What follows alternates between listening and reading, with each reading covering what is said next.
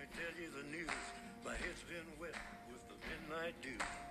I've been down on bended knee, talking to the man from Galilee. Hi, this is Puritans Read, where we read aloud great Puritan works, authors, and biographies. Today, episode 42 of The Rare Jewel of Christian Contentment by Jeremiah Burroughs.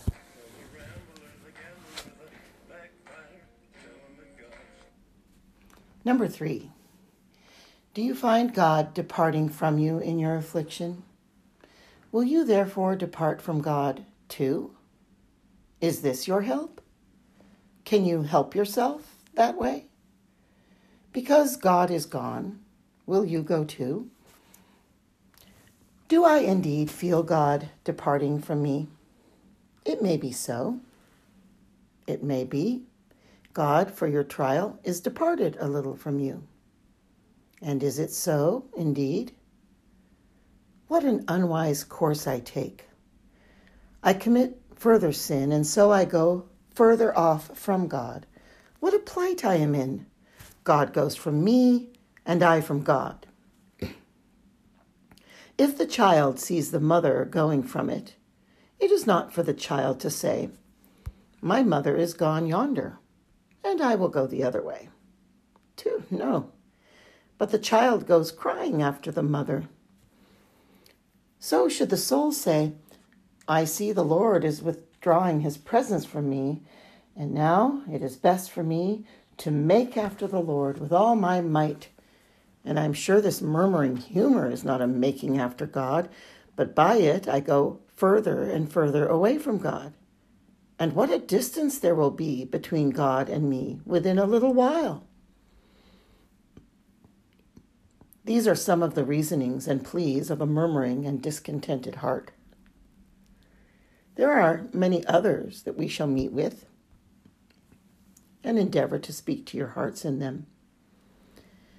That this tough humor of discontent may, as it were, be cut with the word and softened with the word, so that it may pass away.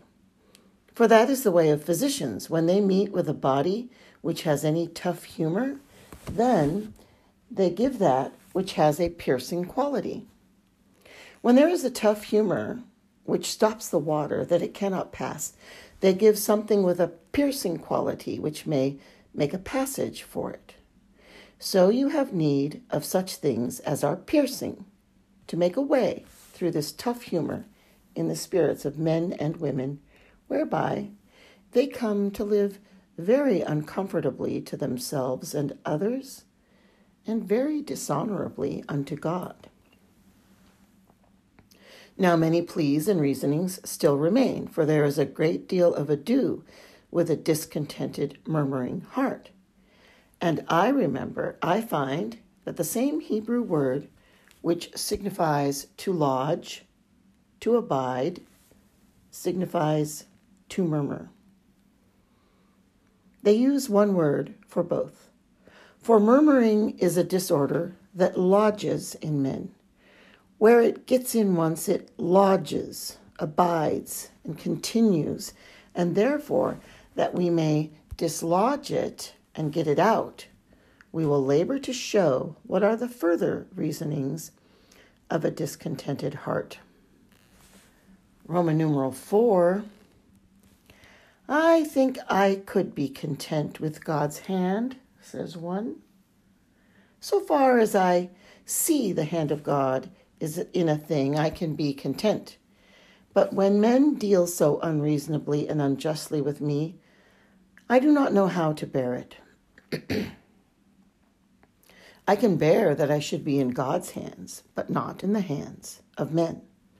When my friends or acquaintances deal so unrighteously with me, this goes very hard with me, so that I do not know how to bear it from men. For taking away this reasoning, consider, number 1, though they are men who bring this cross on you, yet they are God's instruments. God has a hand in it, and they can go no further than God would have them go. This was what quieted David when Shimei cursed him. God has a hand in it, he said, though Shimei is a base, wicked man, yet I look beyond him to God. So do any of your friends deal injuriously with you and wrongly with you? Look up to God and see that man but as an instrument in God's hands. Number 2, if this is your trouble that men do so wrong you, you ought rather to turn your hearts to pity them than to murmur or be discontented.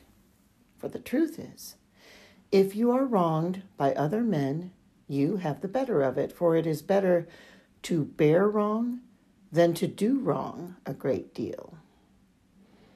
If they wrong you, you are in a better condition than they, because it is better to bear than to do wrong. I remember it is said of Socrates that as he was very patient when wrong was done to him, they asked him how he came to be so. He said, "If I meet a man in the street who is a diseased man, shall I be vexed and fretted with him because he is diseased? Those who wrong me I look upon as diseased men, and therefore pity them." Number 3, though you meet with hard dealings from men, yet you meet with nothing but kind, good, and righteous dealings from God. When you meet with unrighteous dealings from them, set one against the other. And that is an answer to the 4th plea. Roman numeral 5. Oh, but the affliction that comes upon me is an affliction which I never looked for. I never thought that I would meet with such an affliction, and that is what I cannot bear. That is what makes my heart so disturbed, because it was altogether unlooked for and unexpected. For the answer of this, number 1, it is your weakness and folly that you did not look for it and expect it. In Acts 20, 22 and 23. See what St. Paul says concerning himself. "And now, behold, I go bound in the Spirit unto Jerusalem, not knowing the things that shall befall me there, save that the Holy Ghost witnesseth in every city, saying that bonds and afflictions abide me."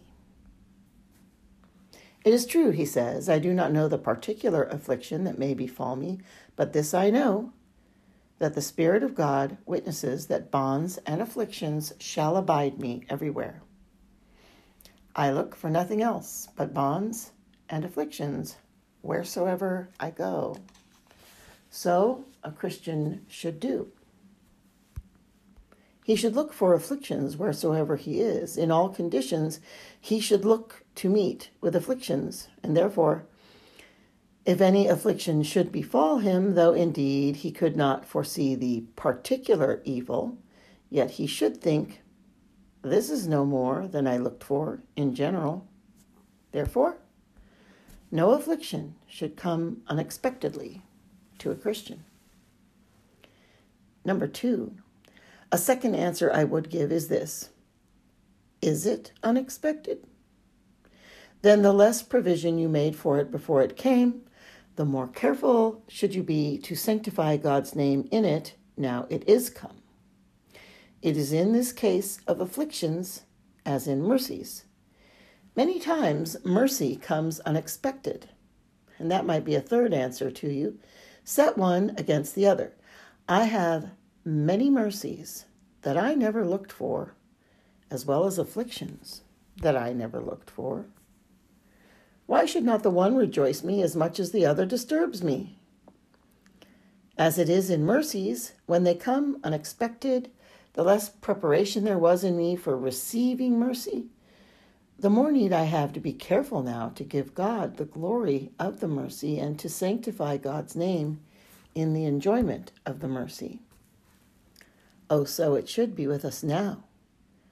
We have had mercies this summer that we never expected, and therefore we were not prepared for them. Now we should be so much the more careful to give God the glory of them. So when afflictions come that we did not expect, when it seems we did not lay in for them beforehand, we had need be more careful to sanctify God's name in them. We should have spent some pains before to prepare for afflictions, and we did not. Then take so much the more pains to sanctify God in this affliction now. Roman numeral 6. Oh, but it is very great. My affliction is exceeding great, says someone. And however you say we must be contented, you may say so who do not feel such great afflictions. But if you felt my affliction, which I feel, you would think it hard to bear and be content. To that I answer, number 1, let it be as great an affliction as it will, it is not as great as your sin. He has punished you less than your sins. Number 2, it might have been a great deal more. You might have been in hell. And it is, if I remember Bernard's saying. He said, it is an easier matter to be oppressed than to perish.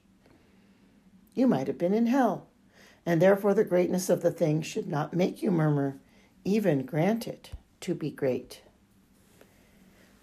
Number 3, it may be it is the greater because your heart murmurs so. Shackles upon a man's legs, if his legs are sore, will pain him more. If the shoulder is sore, the burden is greater. It is because your heart is so unsound that your affliction is great to you. Roman numeral 7. But however you may lessen my affliction, yet I am sure it is far greater than the affliction of others. Number 1, it may be, it is your discontent that makes it greater, when indeed it is not so in itself. Number 2, if it were greater than others, why is your eye evil because the eye of God is good? Why should you be discontented the more because God is gracious to others? Number 3, is your affliction greater than others? Then in this you have an opportunity to honor God more than others. You should consider, does God afflict me more than other men? God gives me an opportunity in this to honor him in this affliction more than other men, to exercise more grace than other men. Let me labor to do it then. Number 4, if all afflictions were laid upon a heap together. This is a notable saying of Solon, that wise heathen. He said, suppose all the afflictions that are in the world were laid upon a heap, and every man should come and take a proportion of those afflictions, every one equally. There is scarce any man, but would rather say, let me have the afflictions that I had before, or else he would be likely to come to a greater share, a greater affliction, if so be he should equally share with all the world. Now for you who are poor, who are not in extremity of poverty, if all the riches in the world were laid together and you should have an equal share, you would be poorer. But take all afflictions and sorrows whatsoever, if all the sorrows in the world were laid together in a heap, and you had but an equal share of them, your portion would be rather more than it is now for the present. And therefore, do not complain that it is more than others, and murmur because of that.